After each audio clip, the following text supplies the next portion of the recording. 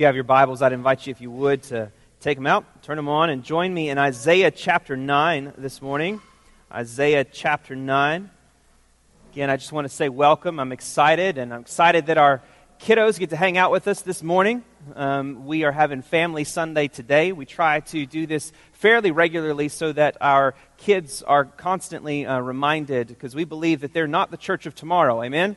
They're the church of today, and so we want them to know we love them, that they're part of this congregation as well.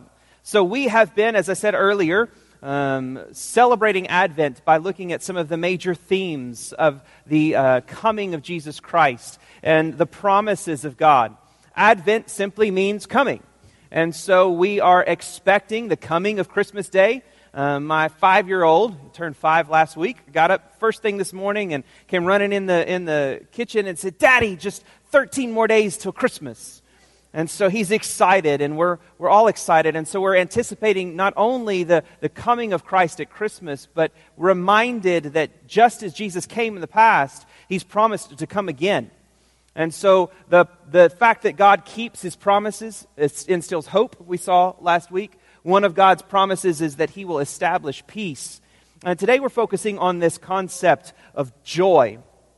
And joy is something that is so countercultural and counter to our world. The idea of this deep-seated sense of happiness that defies the circumstances that we're in is something that our world struggles with. The reality is, as we look into our world, there isn't just this sense where everything is always okay and happy days and the blue skies shining. But the reality is, as we look at our world, suffering is something that is real. And oftentimes we struggle with the suffering that's in our lives as Christians.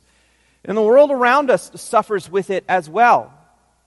As I was thinking through this, a story came to my mind that I can barely remember, but I can remember being in elementary school and someone reading this story. I looked it up this morning and found the story title. It was A Simple Trade. And all I can remember from this is this story of this little girl and this older gentleman who were really good friends. And there's an accident, and I looked it up to make sure what happened, and the little girl tried to ice skate for the very first time. And when she fell, she scraped her knee. And this friend who was her next-door neighbor, who kind of was a caregiver for her and watched her, as she was hurt and she was wounded, he pulled her aside and he said, "Don't be saddish." And he pulled out of his pocket a radish. He said, "Don't be saddish, have a radish." And that's the only thing I remember about the story, but that line stuck with me my whole life, and I say it to my kids all the time. Don't be saddish, have a radish. I don't have a radish. I don't like radishes. I didn't know what radishes were. But I remember that line from that story. Don't be saddish, have a radish. And the reality is that our world tries to deal with everything, whether it's a scrape of the knee or serious suffering, with just some things that are just as trite. It says, turn that frown upside down. Don't worry, be happy. Because we don't really understand or really know what to do with the suffering and the struggles in our lives. And if we've matured at all beyond those trite ideas of don't worry, be happy, or turn that frown upside down, what we do with the problems in our lives is we either ignore them or we try to drown them out. And we drown them through medication. We drown them through alcohol or pornography or any other kind of addiction that we just dump on top of what it is that we're suffering through and feeling, rather than actually facing the difficulties of our lives. But when we look in Scripture, we see that Scripture calls us to something infinitely greater. Though the world's example is feeble, when we read Scripture, we consistently come across men and women who are able to show joy in the midst of the worst circumstances that we could ever possibly imagine. One example is in Acts chapter 13, where the apostles have just been had a success in their ministry, and the Jewish people in the city rise up and they instigate a revolt, and the apostles are persecuted. But in the face of that persecution, we read in 13:52, the disciples were filled with joy and with the Holy Spirit. We read elsewhere in Acts that the apostles counted it joy to be considered worthy of suffering for Jesus Christ. We see joy in the midst of difficult circumstances, and we're actually commanded at multiple points in Scripture to be joyful. James chapter 1 verse 2, James says, "Count it all joy, my brothers, when you meet trials of various kinds." Speaking of persecution, Jesus said in Matthew chapter 5, 11 and 12, "Blessed are you when others revile you and persecute you and utter all kinds of evil against you falsely on my account. Rejoice and be glad, for your reward is great in heaven. For so they persecuted the prophets who were before you." Maybe you've known someone that in the midst of extremely difficult circumstances, they nevertheless had this attitude and this atmosphere of their personality that seemed to just be at peace, and was able to find and even laugh in the face of some of the most horrific circumstances that you or I could ever possibly imagine. Where does that joy, the ability to do that, come from? How is that possible? What fuels and sustains joys in the face of the darkness of our world and the darkness and the difficulties of our lives? In these verses that we're going to look at this morning, Isaiah teaches us that our hope in God's promises and in His person is what sustains our joy regardless of the circumstances of our lives. Who He is and what He's promised to do is what sustains our joy regardless of what goes on in our lives. So look with me, if you will, in Isaiah chapter 9, beginning in verse 1. Isaiah writes, "But there will be no gloom for her who was in anguish. In the former time He brought into contempt the land of Zebulun and the land of Naphtali. But in the latter time He has made glorious the way of the sea, the land beyond the Jordan, Galilee of the nations. The people who walked in darkness have seen a great light. Those who dwell in a land of deep darkness, on them has light shone. You have multiplied the nation, you have increased its joy. They rejoice before you as with joy at the harvest, as they are glad when they divide the spoil. For the yoke of His burden and the staff of His shoulder, the rod of His oppressor, you have broken as on the day of Midian. For every boot of the tramping warrior in battle tumult and every garment rolled in blood will be burned as fuel for the fire. For to us a child is born, to us a son is given, and the government shall be upon His shoulder, and His name shall be called Wonderful Counselor, Mighty God, Everlasting Father, Prince of Peace. Of the increase of His government and of peace there will be no end. On the throne of David and over His kingdom, to establish it and uphold it with justice and with righteousness from this time forth and forevermore. The zeal of the Lord of hosts will do this." Would you pray with me? Father, as we now come before your word, Holy Spirit, I pray that you would work in our hearts. You are the one who gave this vision to Isaiah thousands of years ago, to see through the suffering that he was in the middle of and the suffering that was yet to come, and beyond that to a joy that is the fruit and the blessing of your promises. It's accomplished by your person. Holy Spirit, I pray that even now you would impart to us that same faith and that same joy that gripped Isaiah in these verses. And that we too might be people, Father God, who are rejoicing. Who rejoice no matter the difficulties of our life, no matter the fears and the anxieties and the sufferings. Heavenly Father, I pray that in this moment and in this time, you would teach us that joy is not rooted in our circumstance, which ebb and flow and change, which improve and become worse.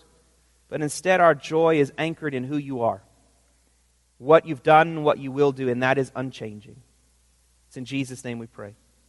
Amen and amen. These verses break down into two sections, the first three verses and the second four verses. But in verses 1, 2, and 3, Isaiah promises that joy is going to return to the people of Israel.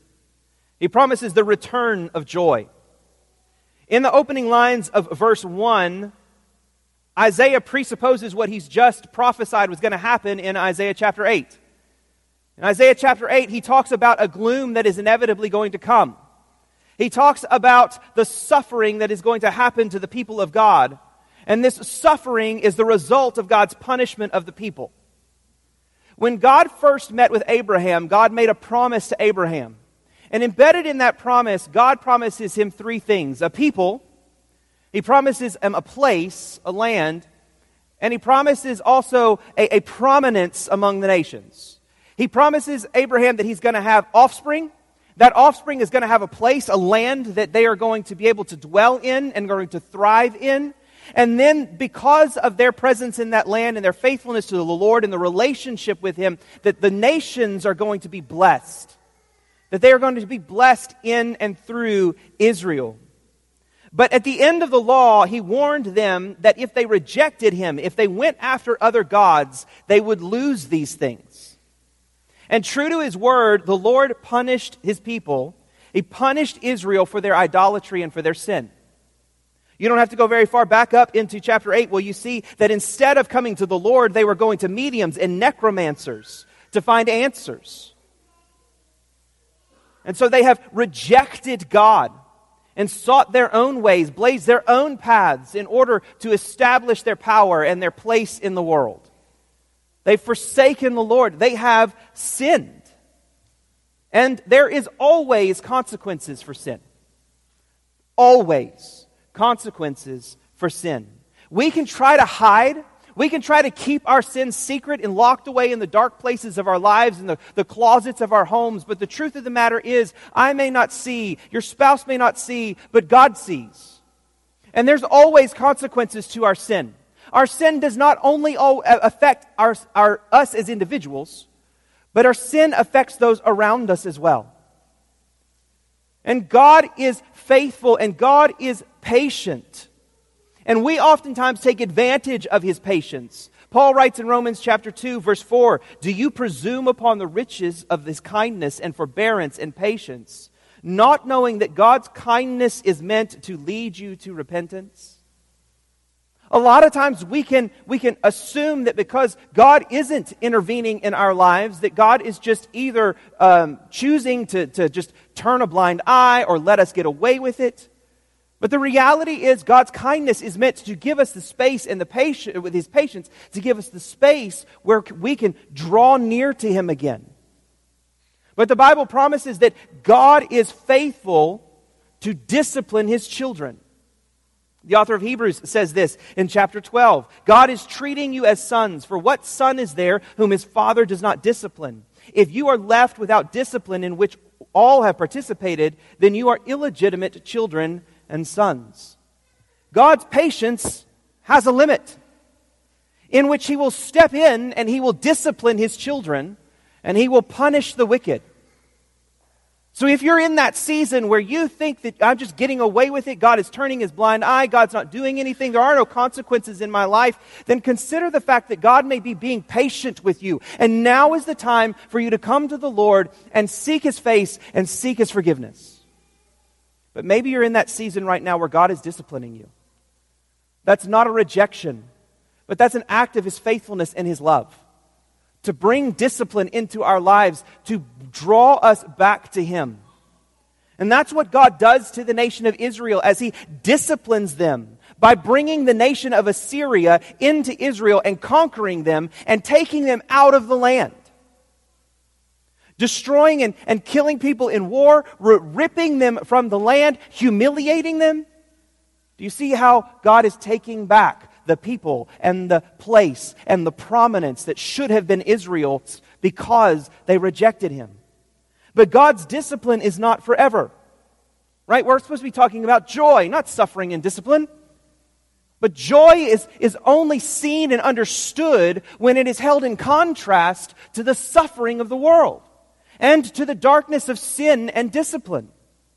So God's discipline is not forever. Instead, Isaiah sees through the discipline to what is on the other side.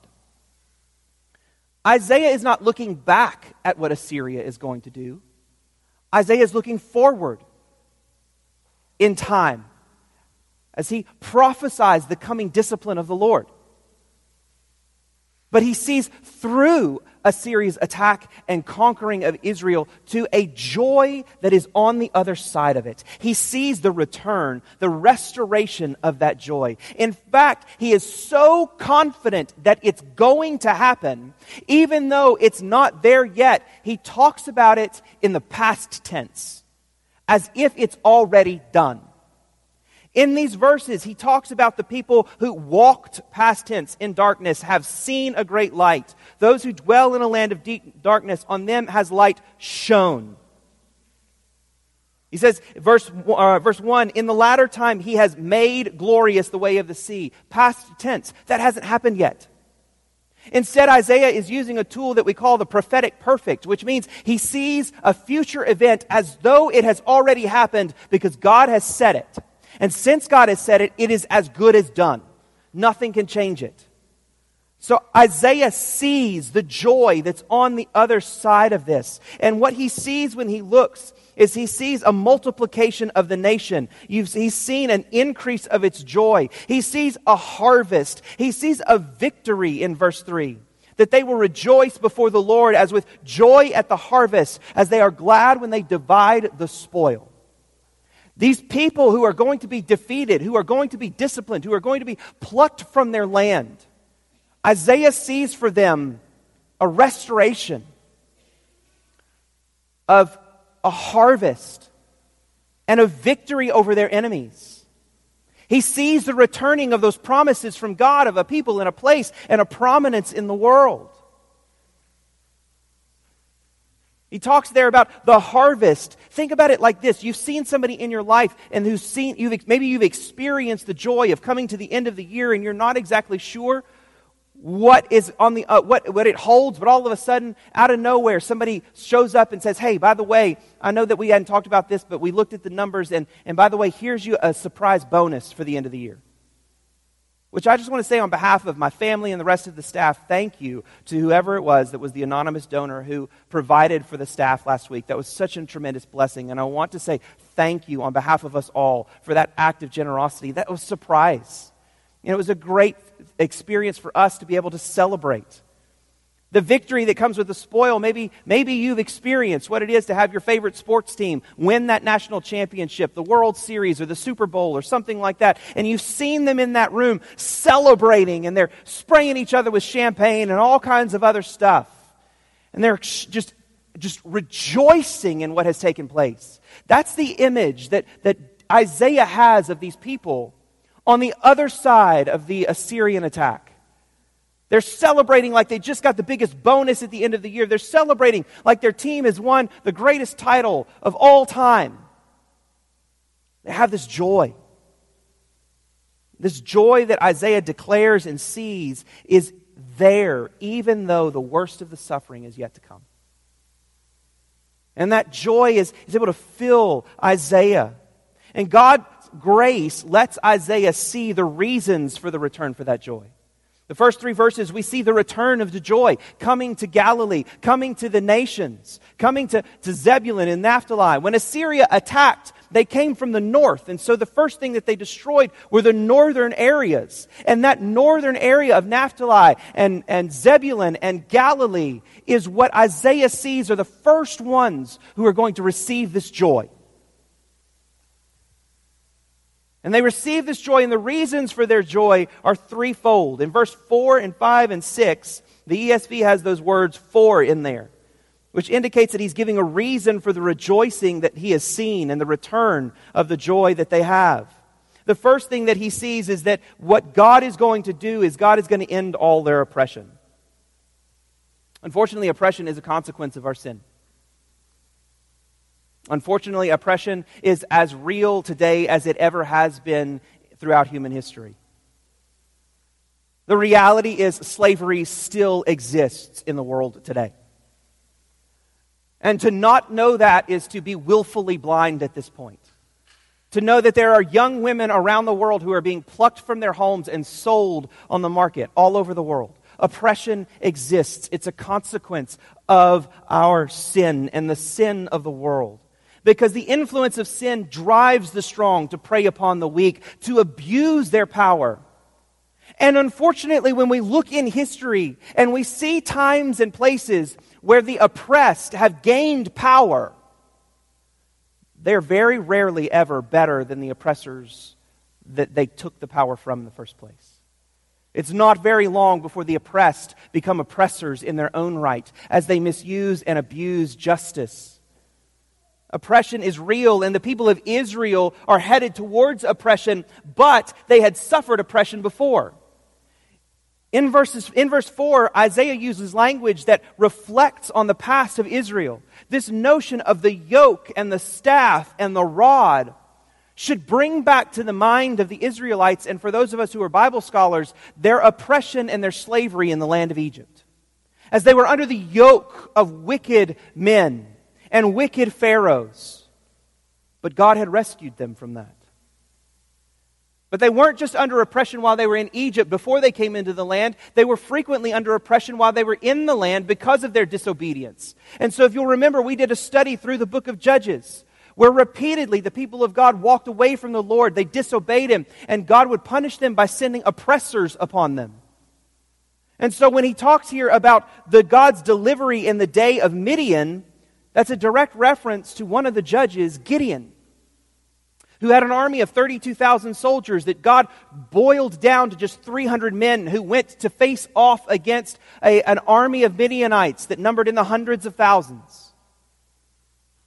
Because God's work through them, they never lifted a sword. They never did anything. Instead, all they did was stand on a hill and break some jars and shine some lights and blow some trumpets. And God then created chaos in the camp of the Midianites. And they destroyed themselves. At the right time, under those times of oppression, God raised up a man who would deliver them. Moses out of Egypt. Gideon in this particular instance in the history of Israel. So Isaiah looks back to see what God has done, and in that he sees what God is going to do. That there will be a day when God will establish His hope. He has not abandoned His people, but instead He will defeat those who are their oppressors. Those that have oppressed Israel in the past have been defeated, and so Isaiah can have confidence that the ones that are still coming will be defeated as well. And it will be God who does it. It will be God who ends oppression once and for all. And that's the purpose of Advent. We don't just look back at Jesus coming to the world as a baby so that we can remember and get a warm fuzzy inside of ourselves and have a reason to give presents to one another. We look back at Jesus' advent into the world to establish in our minds and in our hearts an anchor point where God fulfilled all of His promises of the Old Testament in Jesus Christ. Where Jesus came into the world as the fulfillment of the prophecies. He lived the life that we can't. He died the death that we deserve. And He was raised from the dead, and He went and ascended to the heavens, where He sits at the right hand of the Father, and He has promised He's coming again. We look back at the anchor of God keeping His promises in Jesus so that we can look forward with hope and with joy that He will keep His promises in the future. And the promise will be that He will end all of oppression. But the other thing, the reason that we see for their joy is not just that God ends oppression, but He also ends hostility as well. Just as oppression is a consequence for our sin, so conflict is a consequence of our sin as well. You don't have to get very far into the Bible before you are faced with conflict. It's just Genesis chapter 4. Right after the disobedience of Adam and Eve, their two sons immediately come into conflict, and Cain kills Abel. And so has been the story of humanity from that point forth and forevermore. As conflict has plagued our marriages and our homes and our families and our churches and our communities and our politics and even our identity as nations in the way that we interact with one another. Conflict plagues every level of human existence. And it does so because conflict plagues your soul and my soul. James writes in James chapter 4, "What causes quarrels and what causes fights among you? Is it not this, that your passions are at war within you?" Where there's conflicting desires between two individuals, there will inevitably be conflict. But the prophets repeatedly promise a day when peace will reign, when weapons will be beaten into plowshares, when, as Pastor Mike shared earlier, lions will lay down with lambs, when there will be no more conflict, when conflict will come to an end. And that's what Isaiah sees in verse 5. But what I see that's so special in this is he looks forward to the end of conflict. He's going to talk in other places about weapons being melted down and beaten into plowshares. But here he talks about their uniforms. That the boots that trampled for war and that the uniforms stained in blood will be burned. Not only will there be no need for weapons in the future, but the very uniforms used to distinguish allies from enemies are gone. Burned up and useless from that time forth and forevermore. Because God has brought His peace. When He will end conflict once and for all. And what brings peace, we see, is not some conquering hero necessarily. It's not some immortal army that establishes everything perfectly. But instead it's a baby. A child born. The Israelites will be able to rejoice because God will end oppression, He will end conflict, but He will also establish the reign of the righteous one forever. The Old Testament concept of peace, the word maybe you've heard it before, shalom, is not just the absence of conflict, but it's also the presence of good relationships between conflicting parties. It's the presence, as we've seen here, of harvest. It's the presence of rejoicing. It's the presence of spoil. It's all of these things. It's not just the absence of something, but instead it's this picture of wholeness, completeness. Not only are the factions not fighting each other anymore, they're actually working together for something greater. And the one that brings that about is this righteous one. In this case, the elimination of suffering and conflict is because of the presence of a unifying figure more powerful than we could have ever possibly imagined. And yet that powerful one is humble and small and weak. A child that is born. A son. It's not just a human child born into the world, so there's some sense in this language that this one who is coming, who is the righteous one, who's going to fix everything, is going to end oppression and end conflict, is like humanity in some sense. A son specifically that is given by God. But beyond that, this child bears names that expose the reality that though He is like us in some way, He is completely unlike us in the most powerful and significant ways. He is Wonderful Counselor. Someone who gives counsel is someone who gives wisdom, and we know that God is the source of all wisdom. That God gives wisdom, and this word here for wonderful is this supernatural kind of sense. And so this one who is going to come is one who is going to be a counselor of supernatural wisdom, or a supernatural counselor in some way. Who's going to have knowledge that God and God alone should have. He is not just that, He is mighty God. This baby that is coming, Isaiah clearly says from this point right here that this one who is coming is God Himself. The word that he uses here about mighty God is the same words that he will use to describe God on His throne later on in the book of Isaiah. He is mighty God. He is everlasting Father. God and God alone is eternal and everlasting. No created being, no human being, no human child has no beginning.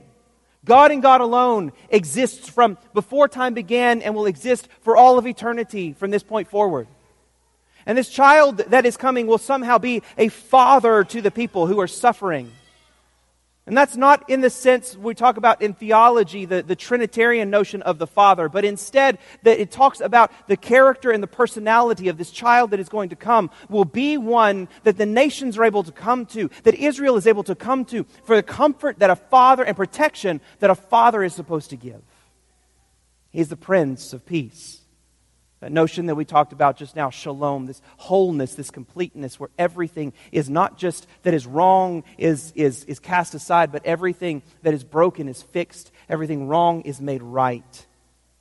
That's who is coming, this divine Messiah. And what he will do when he gets here is he will reign with righteousness and with justice. The oppression won't have any place because Jesus will give justice. This Messiah will give righteousness. There won't be any conflict because he will end it all and he will reign perfectly and he will do it forever. Because God is the one who will accomplish it. The zeal of the Lord will do this thing. Because God loves His creation. As we said it before, the God who says in Genesis chapter 2 that the world that He created is very good is not the God who's just going to crumple it up and throw it in the trash can in the end of it. But God is working to redeem all that He has created. He is working to redeem our lives. He is working to redeem the creation around us. And there will be a day when all that we broke because of our sin will be fixed in our lives, in our relationships, and in the world around us. Because God is zealous for His name and for His glory and for all that He has put His imprint on, which includes you and me as image bearers of God. He is zealous for our salvation. He is zealous for our joy. He is zealous for our faith. And so this righteous one who reigns and rules, who ends oppression and conflict, is Jesus Christ. That baby born in Bethlehem, who began His ministry in Galilee of the Gentiles, who suffered oppression, who died as a result of the oldest conflict in the universe, and in so doing defeated death and sin once and for all. How ironic that the one who came to end suffering once and for all did so by suffering Himself, even though He didn't deserve it. And so despite the suffering that Isaiah sees coming, despite the suffering that Isaiah is existing in at this moment as he's struggling with wicked kings and wicked people in Israel, he's nevertheless able to see through it to the promises of God that he trusts and that he knows will come true. And that is the source of his joy in the face of his suffering.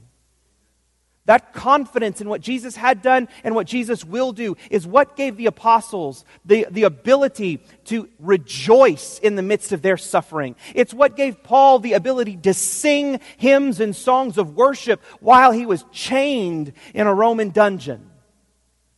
It's what has fueled Christian worship in the most difficult times throughout history.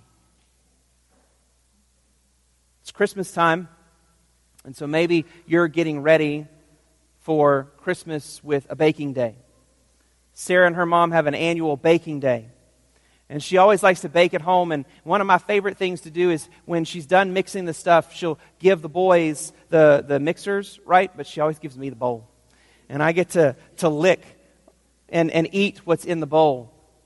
And that taste in that moment is, though all of the elements are there, in some small sense, that is a foretaste of what's to come, because once it goes in the oven and once it gets baked and all of those things are brought together, there's an entirely different something that comes out of that. But at the same time, in that moment, as I'm taking that batter and I'm eating that batter, I get a glimpse and a reminder of what is waiting for me once it's done.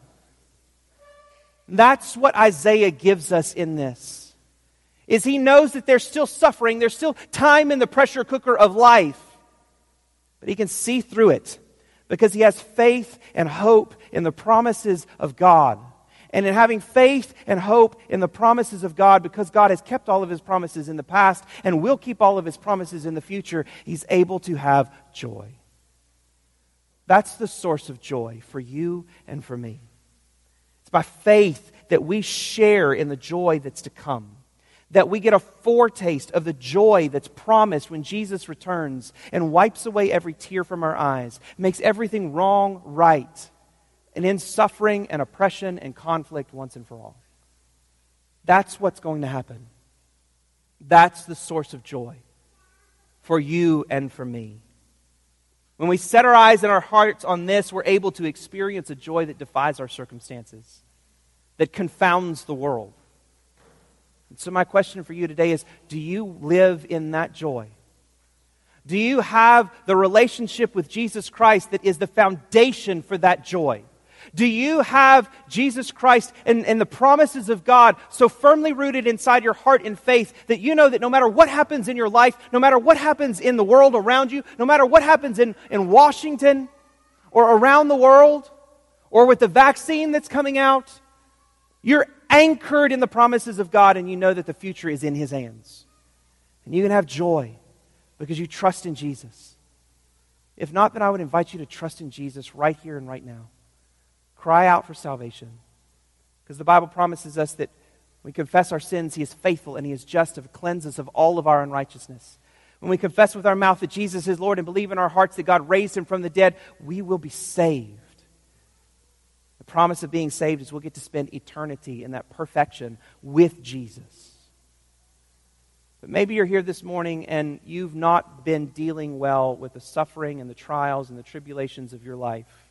And you've been running to something that is sinful in order to find joy that can only be found in Jesus Christ, in the gospel of Jesus Christ.